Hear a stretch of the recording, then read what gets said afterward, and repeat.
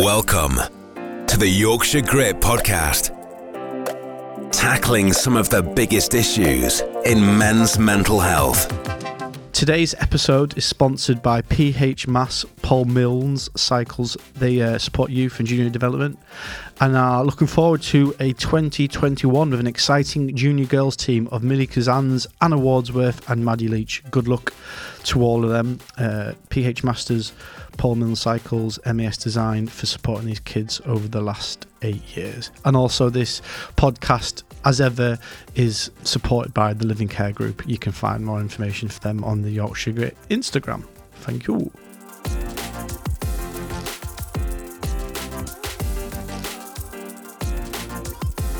The Yorkshire Grit podcast. Just at 40 seconds of the very first round, declaring the winner by TKO, the notorious Swift! Connor Swift is in the octagon! So I've been waiting to do that for ages. Nice intro. Yeah, I like it. So today we are joined, this is episode 12 today. We are flying through these at the moment. Today we're joined by Doncaster born, is that right? Doncaster born? No. No, you live in Doncaster. I live in Doncaster, yeah. But you're on the absolute edge of it, aren't you? Yeah, just on the edge. And then it's into Lincolnshire. But don't go there. Don't go there. So, look, thank you very much thanks for coming today. Just before this, we were downstairs having a bit of a laugh. And then you had a crazy idea about maybe doing a science podcast. You thought me and you would ask the questions about the universe and get someone to sit there. Yeah, obviously I was saying that I always try and find a sciencey podcast that, you know, answers questions that you think about, potentially about space, universe and all that sort of stuff. And then I give it a bit of a go, and then the podcast just ends up being crap and just talks about stuff that I'm not interested in. So the thing is, when you start talking about space and place and time, I actually do know what the time-space compression theory is by David Harvey. Oh yeah?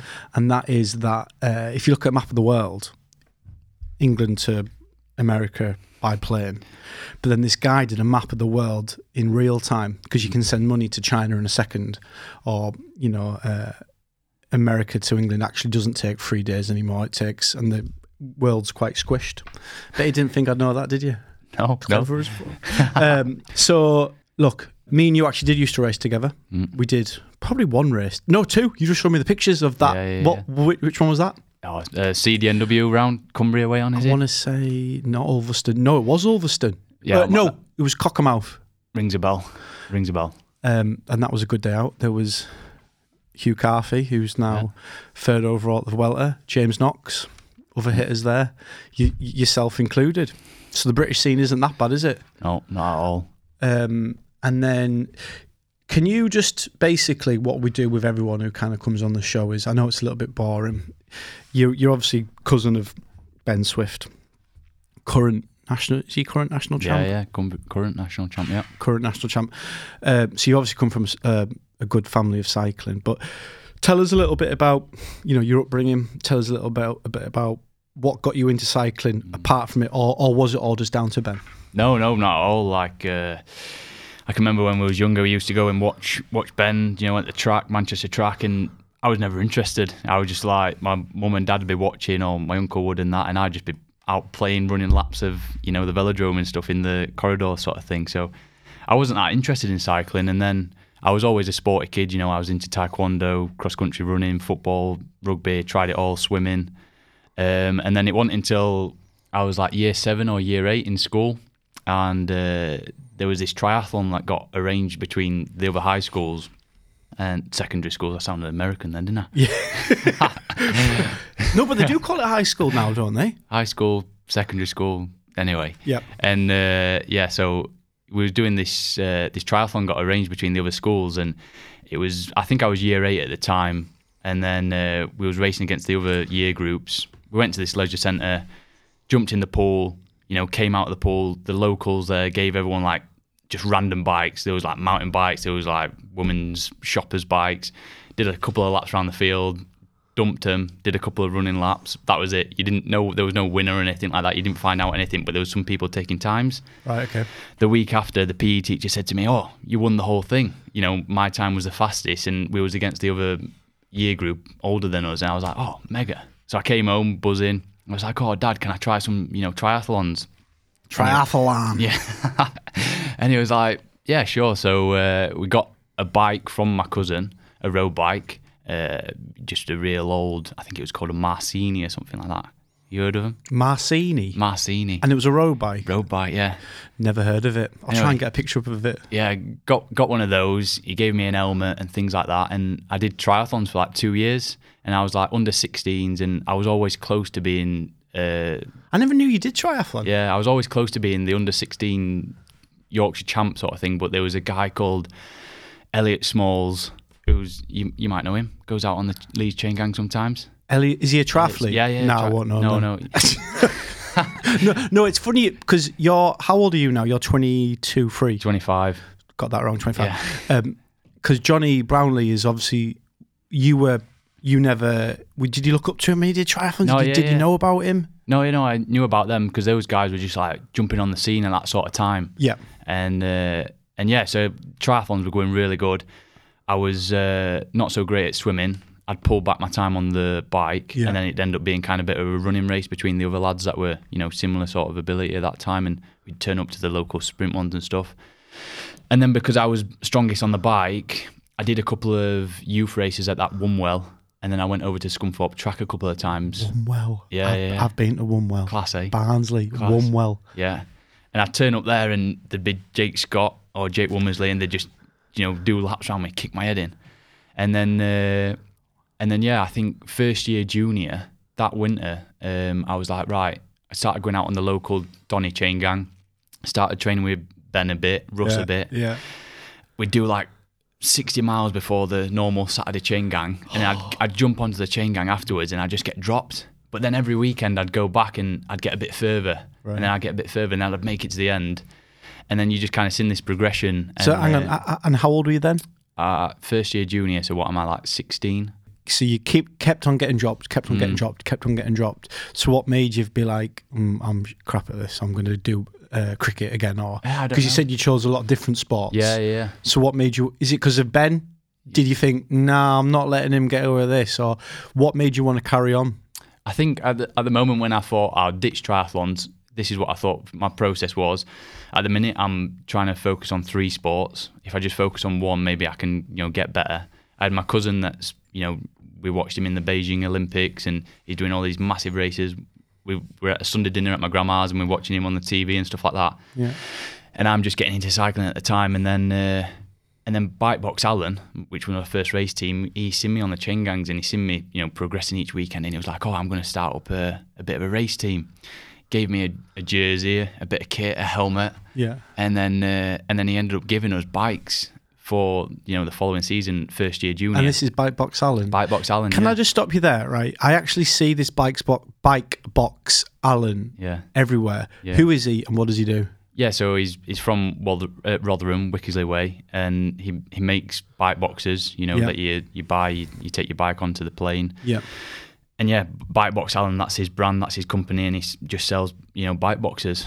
So obviously he's trying to promote his business. So it's best to do it through cycling. Creates a bit of a junior team with local guys that are on the chain gang basically. And then yeah, first year junior, I had no results to my name or anything like this, but he'd set up this team, gave me a bike and gave me a bit of kit. And then yeah, my mum and dad started taking me around, the country doing the national junior series. Got my absolute head kicked in, all of them, like getting dropped. I was crap as a junior, honestly, proper crap. And yeah, so first 2 junior years I was bike box. Then first year under 23 bike box. I can remember the nationals, Lincoln I think it was, dropped. I was crap. And is this all still where were you living at this point? Yeah, I was living at home. And where was home? More End, where I live now, same village, Doncaster. Same village. Yeah, same village. And who's mum and dad?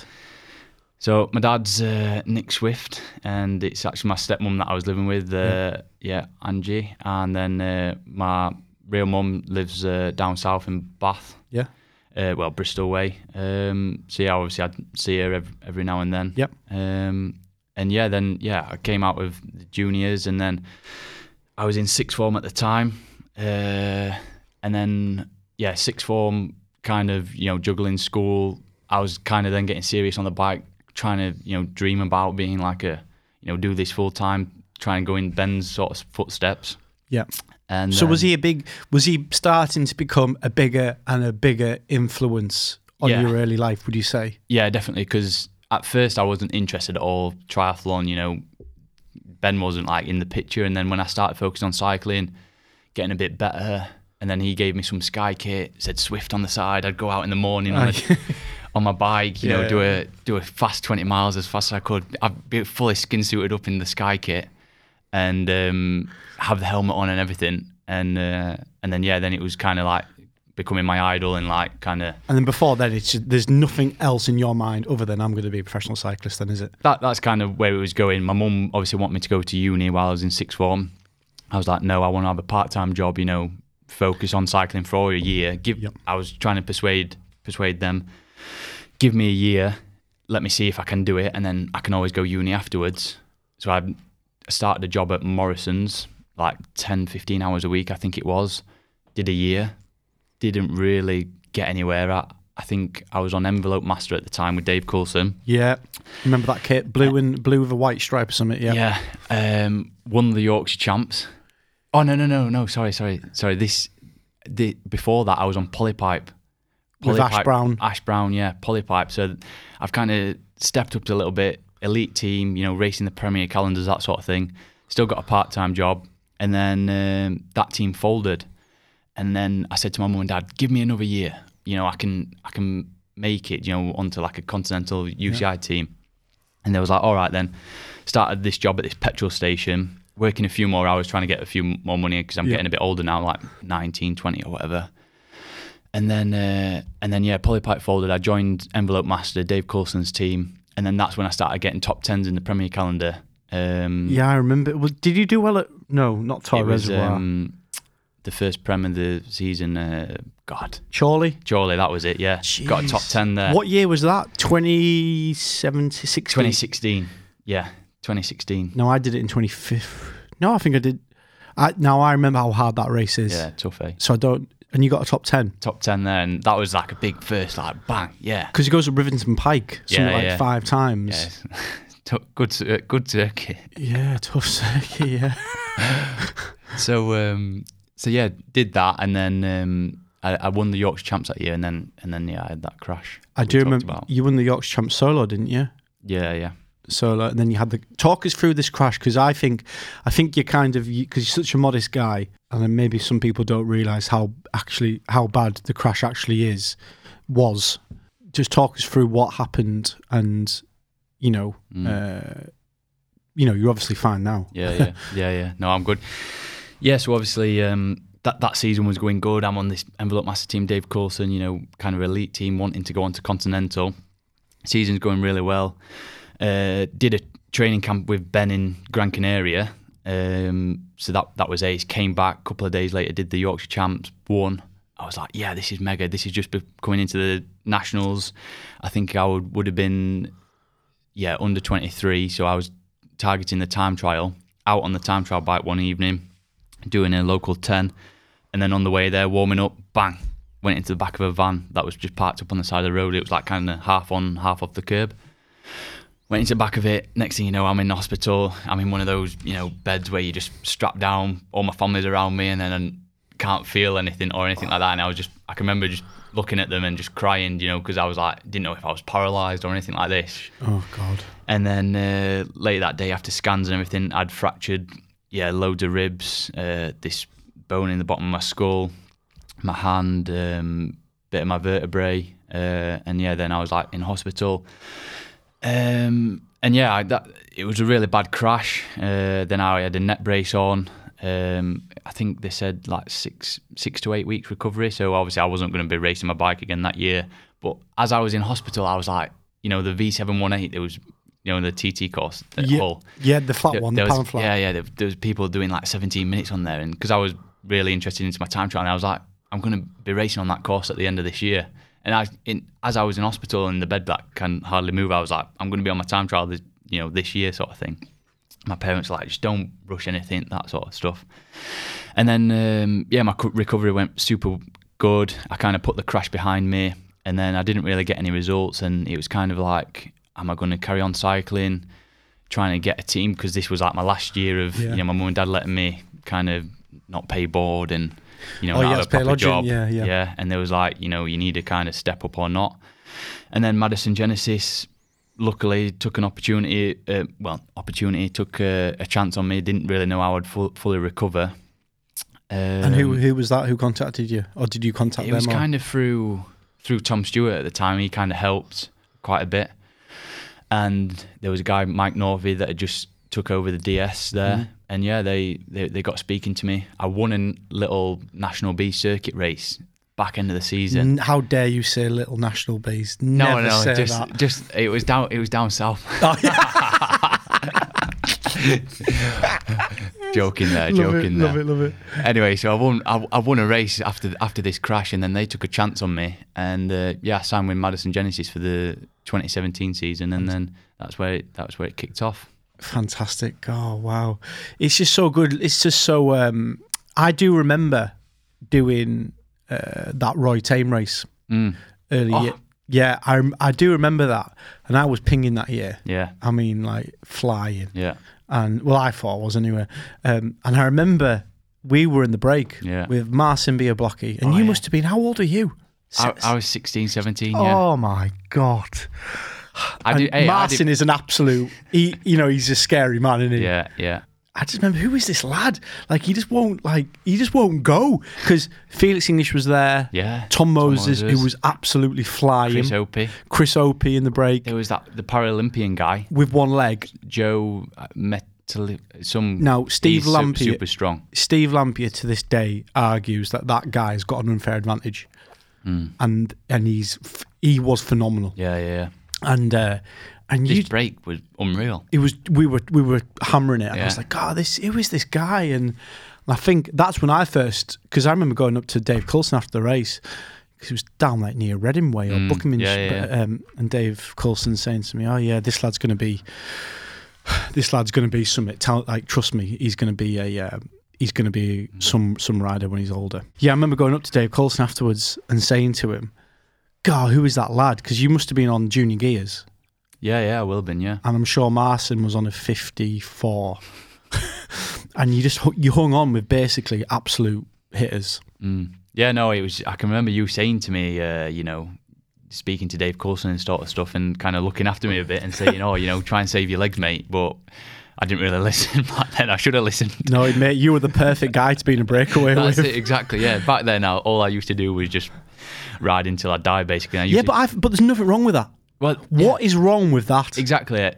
I got how are you going to get stronger? I got talking to Ben like last winter, and I said that's how I would just treat the local chain gangs. I would literally turn off with Russ, Jake Tanner, those guys. I'd chop off with them until I got popped. Yep. Like if I made it to the finish, that'd be a great session. Like throwing off, even try and sprint. But there was so many times that I'd just get dropped from the chain gang. I was kind of like, I'd turn up and people would know it'd be kind of like they want to ride hard today.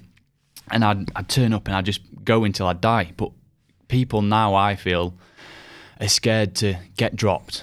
Like because of social... Yeah. Look, there's a lot of similarities with me and you here. I got a Cervelo team kit and some wheels, and I went out and I did 20 miles as hard as I could out at Yam, and I thought I was the next Heinrich Hausler. I used to first get in a break and just go as hard as I could, and people used to slag me off. And chain gang, I remember people saying, "You'll never get around chain gang." Yeah. I remember Alistair Brownlee saying to me, "You will never, ever, as long as I'm here, you'll never finish chain gang." Because I was big, wasn't I? Yeah. I still am. I was always big. Strong though. But I never let it. I never let it beat me up too much. But anyway, I don't think there's anything wrong when it comes to training to lay it all out on the line. Yeah. Because you get a big heart from it. If I see someone who can give it all out, their heart, and give every little bit of themselves, I'm like, that guy's going to be a winner. Yeah. I'm sure that's how Philippe Gilbert turned pro. I'm probably talking absolute shit here. But I'm sure he didn't win the season he turned pro, but they saw him just give it his best. Yeah. And that guy was like, God, that guy's just... Because if you can do that, then you're going to win, aren't you? But I can remember, I read something back then, like when I was, I had it in my mind, I wanted to, step up, become professional. You surround yourself with guys that are better than you. Of course you do. You surround yourself with guys that are better than you, and you see them on the chain gang, they're going through and off as hard as they can to the end. Like, that's what you need to be doing. Yeah. And who would want to miss a turn? I some people think it's missing a turn. Yeah. If I missed a turn against, I remember the chain gang, it was like Al, John, Scott, Fwitz, If I missed a turn, I'd be like, fuck. Yeah. Nah. Yeah, exactly, yeah. So I don't get that mentality of less is more. I think more is more. Yeah. There's obviously some defining moments in your career, Connor. One is obviously the British National Championships at Stamford. So that day when you woke up, probably in a Premier Inn or a local Airbnb, what can you talk us through that day when you won? Because the Riles, to be honest, that is probably your ideal course, isn't it? Let's be honest. Beaumont, yeah. It is, isn't it? I'd never really done a good ride on there before. Really? Yeah. But, no, it's a good course, actually, isn't it? I'm thinking about it. For you, because it's gravelly roads. Just hard roads. Yeah. Gritty, narrow, then big, up, down, bit The windy. Riles actually scares me, that last little kicker, that does scare me. I can remember when we did a bit because it's of a 2 hills, isn't it? Yeah, it's like 2, but it's super steep in it. And I am a bit scared. Even if I'd go to race on there now, just not scared of it, scared of someone attacking on there. And me potentially getting dropped. Nah, not up there. That's why at the Nationals, I always made sure I was like second or third, or even on the front, or even leading it up there. In case someone did attack. So I had that sliding room. So go on, talk us through the break, if you can remember that, because it's always hard to remember. I can remember it. So we started. Obviously, everyone wants to be in the break at Nationals. You got teammates going on and off, and because of your teammates, you're like, oh, can't really go, can I? But it's the Nationals. Yeah, fuck them off. So anyway, this break's gone. There's 10 guys already gone. Our Ben's up the road, a couple of others. And I'm thinking, oh no. But there's still quite a lot of guys attacking behind. And I can remember Owen Dull went, and Dan Bigham was on his wheel at the time. And this group just formed. I think there was like 8 of us. Owen Dull was ripping through, and I can remember I was like, I'm not on a good day here. I'm suffering, like trying to ride through to catch the group that's up ahead. Anyway, we caught him, and then I think there was a third group that was behind us, like 4 or 5 guys, and then it formed. I think there was like 18 of us or something. Really big group up the road. Everyone going through and off, and then that formed and kind of settled in, and everyone kind of knew no one's coming across to us now. This is the group. Who was there? Like there was our Ben, Adam Blythe, Mark Christian, Owen Dull. I'm just trying to pick out, the big guys that I was Ben Heverington scared of. Yeah, Ben Heverington was there. Dan Bigham, obviously. Yeah. There was a few others. Solid breakaway. It's going. Adam Blythe. He was.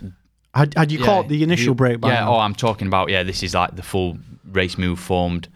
This was that. I'm trying to think. What else was it was an unbelievable break. A decent break. But I'm not trying to do it a disservice here. Every other national championship since then was only ever 11 finishes. Yeah. And it was always Cav, Stannard. This kind of broke the mold, didn't it? Yeah. It was a really strange one. Normally it was always Andy Fenn or some, it was like, but you actually saw domestic riders getting in the break in this one. Yeah, because it's such a sporting course. It wasn't a ridiculous course. Like, you remember Nationals round Glasgow? No, I never did it. Didn't do it. It's just like a crit. Yeah. Like, what's the point in that? Yeah. or Lincoln, where Kenna won. There's only ever going to be so many finishes. Yeah. No, it was good. And just thinking back to that morning, I can remember because the previous 2 Nationals didn't finish. Like, had crap Nationals. Yeah, because they just... And I said on the video to Corinne that was filming at the day, I said, 3rd time lucky. And there's a really good video of the Nationals highlight now, and you see me say that. And obviously I was positive thinking in the morning. And then when I was in that move, I was kind of like, I can potentially do a top 10 here. I've got an all right sprint on me. I was thinking if I was up against, I knew it was going to whittle down. And back then, I still think it now. I like to have a bottle of half Coke, half water. I kind of think as my rocket fuel, for like the last 40 minutes of a race, and I can go, really good off of it. picked it up, and then the group was starting to whittle down, starting to attack. We're coming into the last lap, and I was actually kind of forcing a few moves, and we was riding through when I was forcing the moves, and people were suffering. And I can remember Gab saying to me, "Oh, knock one off," and I was like, "He's hurting here." And then there was. What did Gab say? He was like, "Knock one off," like he's. Wait there. I think it definitely was Gabs. But I don't want to call him out anyway. But anyway, someone said that, and I was thinking, right, the people are hurting here, and I'm feeling pretty decent. I've got my Coke. I'm having a few swigs. I'm like, yeah, I've got my rocket fuel, and then it kind of came back a bit together. And then Ben said to me, "Just attack, mate." Because Ben Hetherington came back. Yeah. I went over the top of Ben Hetherington. I remember. Yeah. With about 6k to go, 7k to go. Yeah, something like this. And my cousin said to me, "Just go, mate." And I went on this little drag. Ben Hetherington was up the road, went past him. And I just kind of had it in my head, just don't look back. Because I had that in my head because when Serge Powers won the Tour of Yorkshire, I can remember, I pick up on these things. Rog Hammond said to Serge Powers when he went solo and won the Tour of Yorkshire, "Don't look back." So then when I went on this move, I was like, "Don't look back." And I didn't look back. And, wow, that's such a good story, that. And it was it's quite an iconic, if you're in the British scene anyway, it's quite an iconic finish, I find, Stamford and, Beaumont, I've raced on there. It's a very, because it goes through the village of Stamford and then you do a left kicker up to the hill. Wiggins won on there. Yeah. I was there when Wiggins won, watching. It's a cool English village. Great, it's very much... To me, there's a village hall. It just defines what the British scene is. It's as simple as that. No, that's really great to hear that. Which kind of, so you won the British Nationals, and then you got picked up by RKA Samsic halfway through your second year at Madison. Yeah, so obviously I won the Nationals, stayed with Madison Genesis that year, and then I stagiated with Dimension Data. Oh, yeah, you did for a little bit, didn't you? You did a Norway, some race in Norway. Arctic Tour Norway. I remember you seeing you go on the attack up the Berg. Yeah. Yeah, see, I remember everything, mate, when it comes to cycling. That's class. So, obviously I stagiated with Dimension Data, and kind of got told at the time, I'm going to end up getting a contract out of this. And then I ended up riding the Tour of Britain for Madison Genesis. Yeah. Kind of getting told, talks are getting on with Dimension Data, it's going good. Left it super, super late, like kind of was told, it's going to happen with them. And then I can remember my girlfriend did a bet on me at the Nationals and she won $2,000. Yeah, and we used that money and we went to Mexico, that in October. How much did she put on? She put a tenner each way, so she £20 bet and she won $2,000 on me. For me winning Nationals. So that is unreal. Use that money because we went to Mexico for 2 weeks and we went out there and it was my birthday. And on my birthday I got told the deal with Dimension Data is not happening. This is the 30th of October. Bastard. So then we're going into November, national champion, not got a contract for the following year. And I'm being told now, you need to ask Madison Genesis if they've got a spot on the team, which they didn't because they only have 12 riders each year and they had 12 riders. So I had to go back to Madison Genesis, ask for a ride, and then that happened. Got a ride with them, and then in May the following year, while I'm still a national champ, I went to RKA Samsic. Okay, Samsic. Now they're a French team, aren't they? French. Are they all French speaking? I can remember my first race. Yeah. I'd love to see Connor Swift do French. Bonjour, mate. Yeah, obviously I didn't focus on French at school at all. We did it at GCSE. I think I got a C. But this is 4 years on.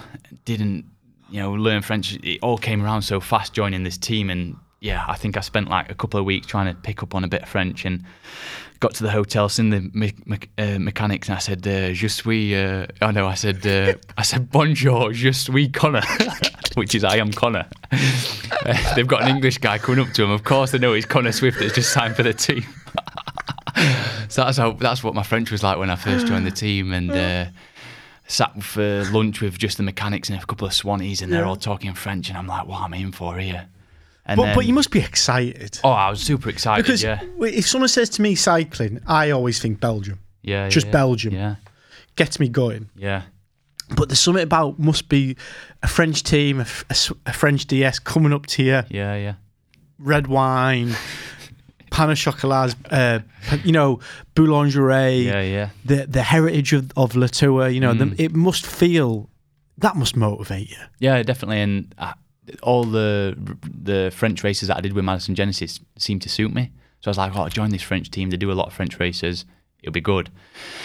And that first race, it was Tour of Dunkirk, the morning of Which that. is next to Bruges, isn't it? That is basically Belgium, isn't it? I'm not that good on the maps. It's De Panne. It's up. It's Yeah. basically up there. Yeah. And I can remember the team bus. I was on a French team bus, like... Crowds I know what's outside. going to happen. And the team meeting, full French. I'm like, oh my God. I was naive. I thought French people spoke English. No, they don't. Then they don't. And I was super naive and I thought, I'm going to be all right. I don't have to learn French. Team meeting before the race, all French. Start the race radio, all French. That's what you're supposed to do. Crosswinds, I soon learned what vent le côté is crosswind. Say that again. Say that again. Say that again. Vent le côté. And that's crosswind. Soon picked that up. Neutralised, vent le côté. Bang, I'm in the gutter on this bike that I rode for 40 minutes the day before. Brand new bike, brand new kit, Not everything. set up, And I'm like, oh my God. Because that cracks you, what done have it I just done? when something's not set up. Oh, yeah. Was it a BH bike? BH bike, yeah. And what was that like as a bike compared to a Canyon? Was it all right? Or? I came from a Genesis. The Genesis bike was good. Compared to the Canyon, it's an all right. It's your bog standard race Carbon, bike. yeah, Yeah, carbon. it's decent. But the Canyon is a cut above. The Canyon that I'm on now is super, super, super good. Would you say it's the best bike you've ridden? People say this just for sponsors and stuff, but yeah, honestly, I like the Ultimate, but the Air Road, that sort of bike, it's mega. Yeah, Is that love integrated cockpit with all that? all the shebang. Yeah, and it's fast. yeah, it's fast. Yeah, love it.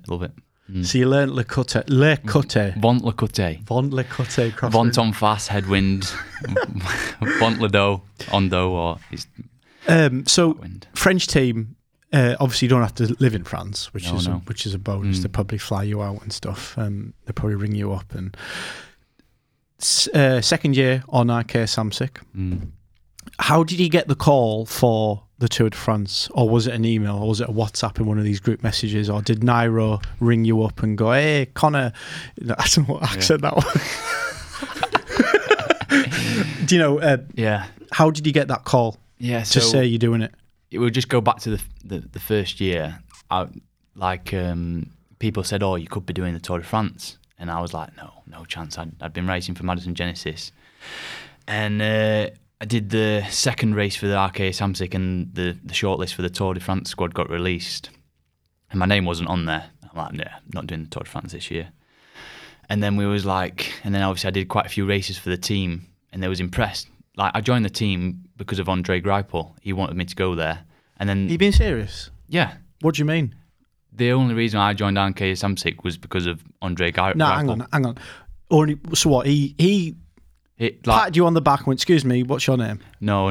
It happened through my agent at the time.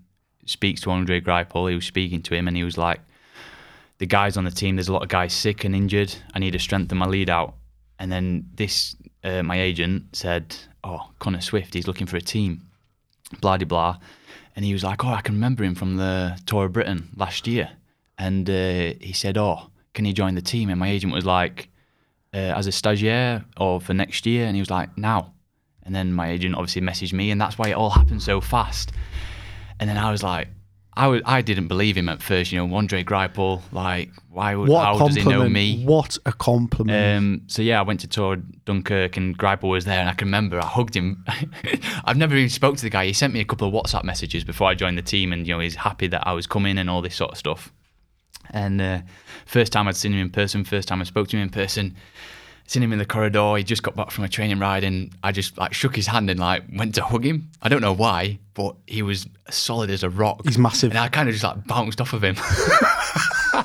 Because he is a gorilla, and that's his name, isn't it? Yeah, and I kind of thought I shouldn't have done that. I shouldn't have hugged him. Nah, I would have done. He wouldn't. He didn't. He wouldn't have minded. No, he didn't mind. But I just kind of bounced off of him. Anyway, that's how it came about. And that year, So I was supposed to be with him in his lead outs, and then he was going to the Tour de France. Didn't end up really racing with him much. And then about 10 days before the Tour de France, the top guy of the team actually said to me, what do you think if you potentially went to the Tour de France this year? And he was asking me these questions, and I was like, I've never done 3 weeks on the bike before. Longest race I've done is Tour of Britain. I haven't got a clue, but if the opportunity came about, I'd be open to it. And this kind of happened like last year. And anyway, nothing came of it, but he asked me those questions, leading into the Tour de France. So they clearly considered me a little bit. And going into the winter, I was like, oh.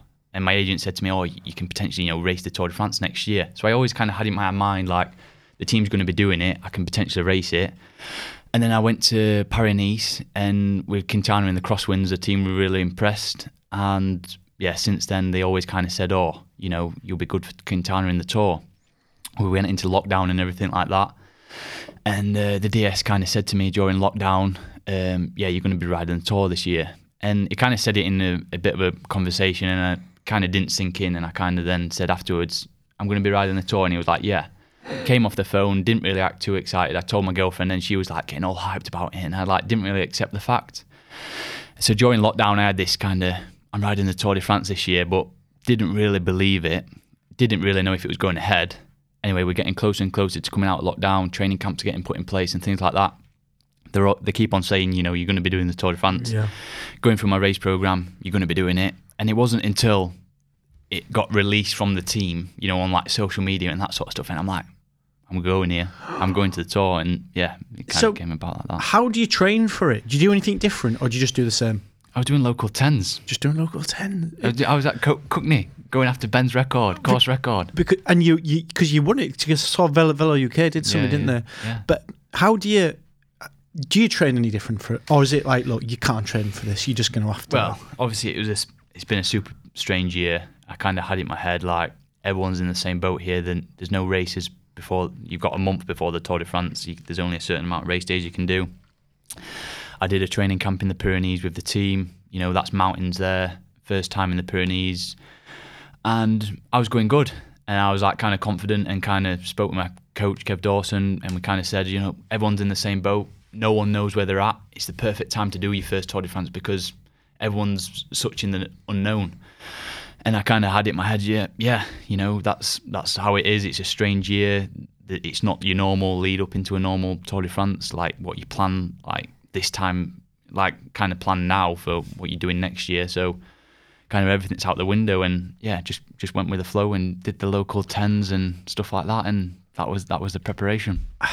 So you see riders doing the Vuelta at the moment, and people abandon every day and stuff, and Tour de France starts. It was Nice, was it Nice this year? Yeah, Nice this year.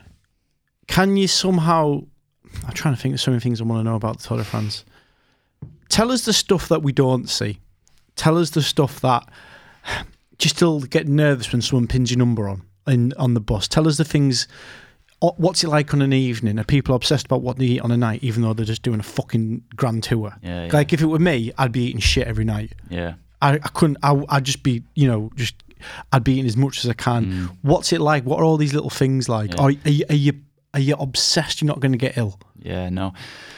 It's strange, you get there like 5 days before it starts, and you're just in the hotel room. You do, like normal routine. You wake up in the morning, eat, go out on your bike, train. Don't really know what training you should be doing. You're like doing 3 weeks on the bike. Should you be resting? Other guys are resting. You're training. It's just strange. You like question yourself. Like you got 5 days, a lot of time on your hands, leading into the biggest race you're gonna do. First Grand Tour I've ever done. You're just questioning everything. There's a load of social media press. You got guys messaging like ITV, BBC. Just so many people, interested, and it's hyped. It's the biggest race since lockdown, sort of thing. Biggest race of the year, largest sporting event potentially of the year after the Olympics. Yeah. It's just massive, and yeah, I can remember being on the start line for the first stage. We set off in the neutral, and honest to God, I was swinging. I never look at my race screen. Is normally just like speed, distance, time, and in the neutral we're going up this like bit of a hill in Nice, and I was suffering in the neutral. I'm thinking, what am I in for here? 3 weeks. I looked at my heart rate, which I don't like to do, when I was at 160 beats, which is high for me. I'm thinking, oh my God, but it's just it. But then I think now, and it's just the adrenaline, the pressure, just like the scenario that I was in. And then as soon as the flag dropped, I was kind of in the zone and stuff. But I can remember in that neutral, I was suffering, and I was questioning things just then, oh my God, what am I in for? And just going into things that you don't see. We get there's a chef, and there's a that cooks your breakfast, your evening meals. You go to hotel, but you don't have hotel field. The chef just takes over. Yeah, that does a buffet for you, sort of thing. It's all on the teams. They all do their own food.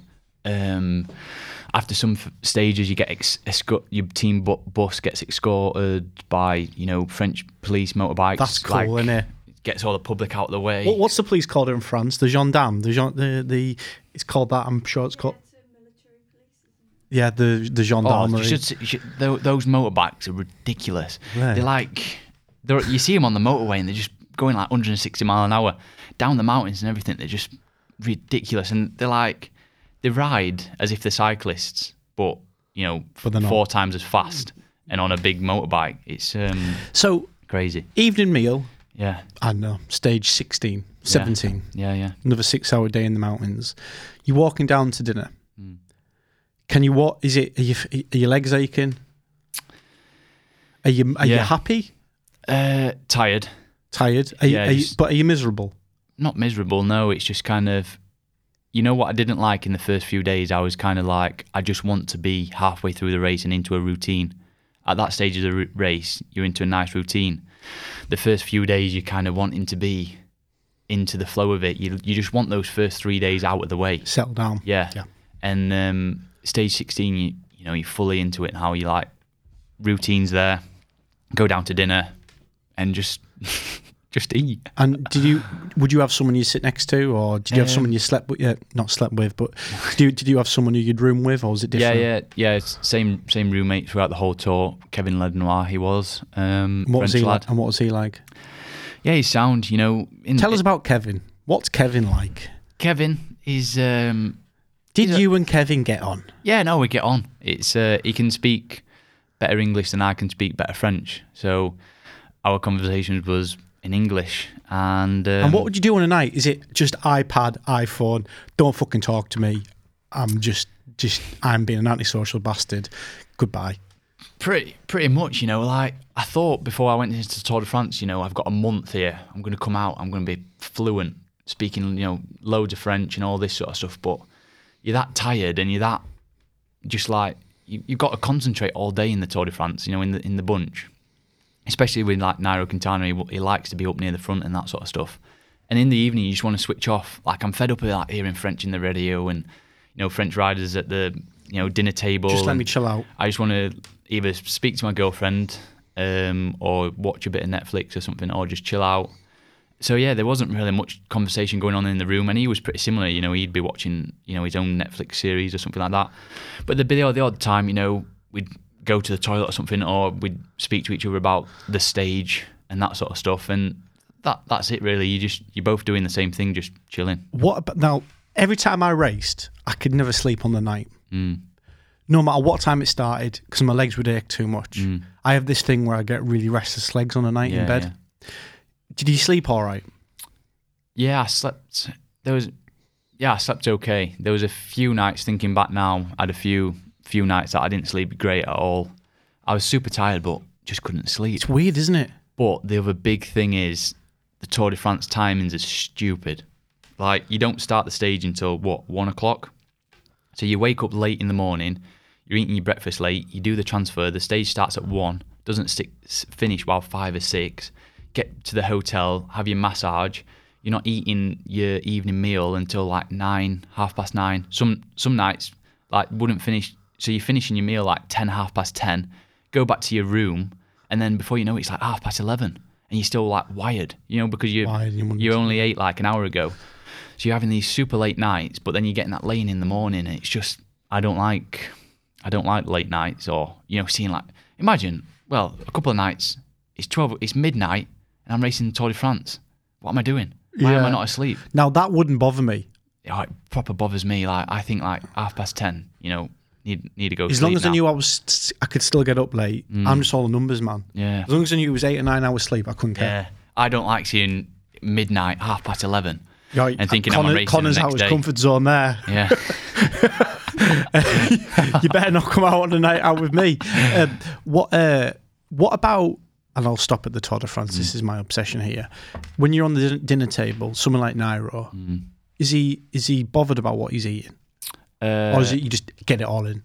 Yeah, he has a massive salad to start with, and then he just eats loads of seafood. So he'll have prawns, mussels, all the shebang. Like, just has a massive salad, a load of seafood, and then he'll just have a big plate of pasta, or not pasta because he's gluten free, like rice. He gets it in. He eats a lot. Are you allowed dessert? Yeah. There's like a healthy dessert that they make, like a bit of apple pie or fruit pie or something. But no alcohol. To be fair, a couple of nights might be a bit of a glass of wine or something, or just a small glass, Just to take the edge off. Yeah. God. It's Now, or on the rest days. Yeah. you can have a glass of wine on the rest day. Now, we're getting through this now. We're getting towards the end. I've been thinking about you this past week, leading up to this, and what sort of rider you are and your development and, where you're going to go. And I jokingly said downstairs, you're a skinny rouleur. How do you see yourself, and how do you see your transformation from Envelope Masters or whatever it was called to Arcade? And, where do you see yourself going? Because you're not your typical Ian Stannard, big grizzly bear type rider. Yeah. To me, you're the type of person who can literally do everything. Yeah, like the riders that I'd like to think I'd become like, you're like Bob Youngle sort of guy. He does the classics. He gets his own opportunity in the classics at the beginning of the season and at the end of the season. But that middle part of the season, he fits into his domestique role, and then he gets his odd chance in the odd stage. That's real grippy, or there's 20 or 30 guys left at the finish, and there's guys attacking and that sort of stuff. So just kind of like a guy that gets his own opportunity at the beginning and at the end of the year in those one day sort of tough races that whittle down and suit me as a rider, and then during the season just fit into a domestique role. I enjoy it, and then the odd stage in a stage race or something, just have a bit of free reign and give the dice a roll. And I'd like to improve on my time trialing, that sort of area. But yeah, just like my progression coming from, like the UK scene, National Bs. Yeah, you won't remember this, but can you remember the Herbalife days? Yeah, I do, yeah. Yeah.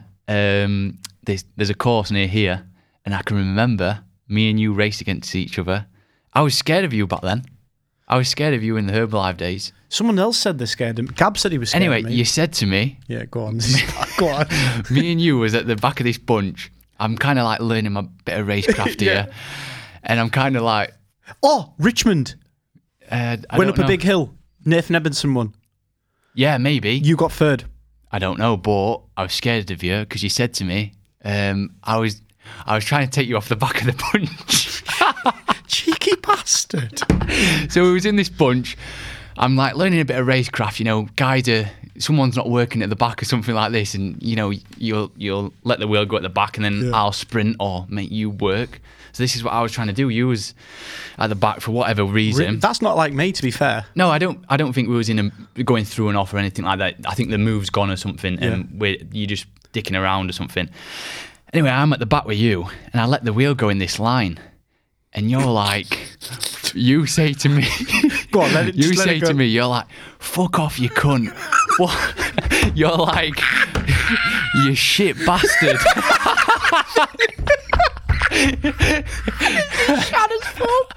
So I've took you off the back. Yeah. You say this to me, and you hit me. And did I actually hit? No, like hit me as in like attack me. Oh, I was going to say, because I would never. No, never let to get back to the bunch. Yeah. And then obviously I get back to the bunch, and then we don't say anything to each other, and then finish the race. And I can remember seeing you after the race, and I'm shitting myself. And I'm thinking you're gonna come over and punch me here. But nothing happened. We didn't even speak to each other after the race. Do you know what? Do you know what? But I was scared of you back then, and I was like, Oh my God. But I wanted to bring that up in this because I was like, can you remember that or not? Do you know what? You're not the first person to say that. And I think just when I used to race, my career wasn't career. It wasn't very long because I like to think I just gave everything. Yeah. I remember like, I think I averaged like third in every national B I ever did. My average was third. I was always in the break. I remember doing the John May Memorial with Graham Briggs. Yeah. And he was flying that year. And I got in the break again. It was towards the end of the year. It was just me and him. And I remember saying to him, look at me, I'm just not bothered. I'm bored of being in the break. And it sounds so, what's the word here? Like I'm trying to show off. Yeah. And he started giving me sweets and chocolates. I was pocketing these celebrations to make me carry on. Right. And I went, mate, I'm just not bothered. You can have it. And I got off and he won. All right. And I just got to this point where just being in the break was just like, I don't know, I think once you know how to do it, it just kind of, it's just easy. It just clicks with you. And it is quite hard work being in the break all the time. Oh yeah, definitely. Yeah. It's not an easy thing to do. No. But no, I do miss those days. And I do remember that race, I can't remember that race, but I do remember you getting third up at Richmond and Nathan winning. And I think Dave Clark got second. No, maybe you didn't get third. I think you maybe... Oh, that hilly course. The Richmond Grand Prix course. Yeah, I can remember you saying something to me afterwards. And it went up a long straight. Oh yeah, you said, oh, you're going well, mate. Or something like that to me, yeah. That day. Oh, yeah, I can remember. But like, so coming from these races and to being where I am now, like the Tour de France, it's mad, isn't it? It's crazy, and I hope it, inspires like other lads, that are thinking now after like, this tough year that we've had, thinking of just sacking it off. But hopefully it'll be a better year next year, and you don't have to be like. I never did a race for GB under 23. Like as like an academy sort of rider, and I've never worn the GB jersey as a junior or an under 23. First time I wore a GB jersey was as a senior in the World Championships. So like it just shows like I've never done an under 23 race. It's always been like the UK or like senior professional races sort of thing. It's other people can do it, and so what's it down to then? I think it's down to accepting that fact that there might be guys now that are the same age as you that are going better than you are, or you think they've got a better opportunity of where they are in the team at the minute now, but just stick at it. And like Luke Rose said to me in the Tour, like is it the creme or the cream always rises to the top? Yeah. Like if you've got the talent and if you know it, then I think you can get there. Wow, that's amazing. That's really good to see that, and look, it's been great having you on the show. I've been looking at you and like watching the Tour de France because Amy's here. We were watching the Tour de France all the time, and I have it on in the background, and it's day 19 and you're still going and I'm not out of bed. Or do you know what I mean? It's been, and I hope we go for a ride one day. We obviously don't live too. Hey, I tell you what we're going to do. We're going to come up. Donny lads are going over to ambush the Leeds chain gang. We're just going to turn up one night and we're just going to hit it. We're just going to come. We're going to come and then me and Tom Stewart are saying we want a bit of rivalry. Stewart. Those guys want to come over here and hit it, and then you guys come over to ours. We can have some gangs. There isn't a rivalry because the Leeds one's just better. No, it's just not. older. Don't give me that nonsense. If you look at the quality of chain gangs, the Leeds one is just unbelievable. No and it's way. the numbers the Leeds gets. Oh, the number you hadn't seen the Donny gang down the Trent on a Tuesday morning. We're talking about it's the route. People at work here. Tuesday morning, people are ripping down there in crosswinds. I have heard about this Donny chain gang. Oh, it's unbelievable. I think I went on it once with Tom Stewart. He took me out for a ride before. Yeah. And then after, and Jake Tanner used to, yeah. But look, Connor, it's been so interesting hearing about just that's what I wanted to know, all the little things and stuff. And look, you've done the tour, and I hope next season you're at Arkea Samsic for 2 more years. Yeah. I'm sure you're going to get a win. It's just going to happen. Hopefully, yeah. And that's it. Thank you ever so much. Cheers. Thank you. Thank you. The Yorkshire Grit Podcast. Subscribe now on iTunes and Spotify.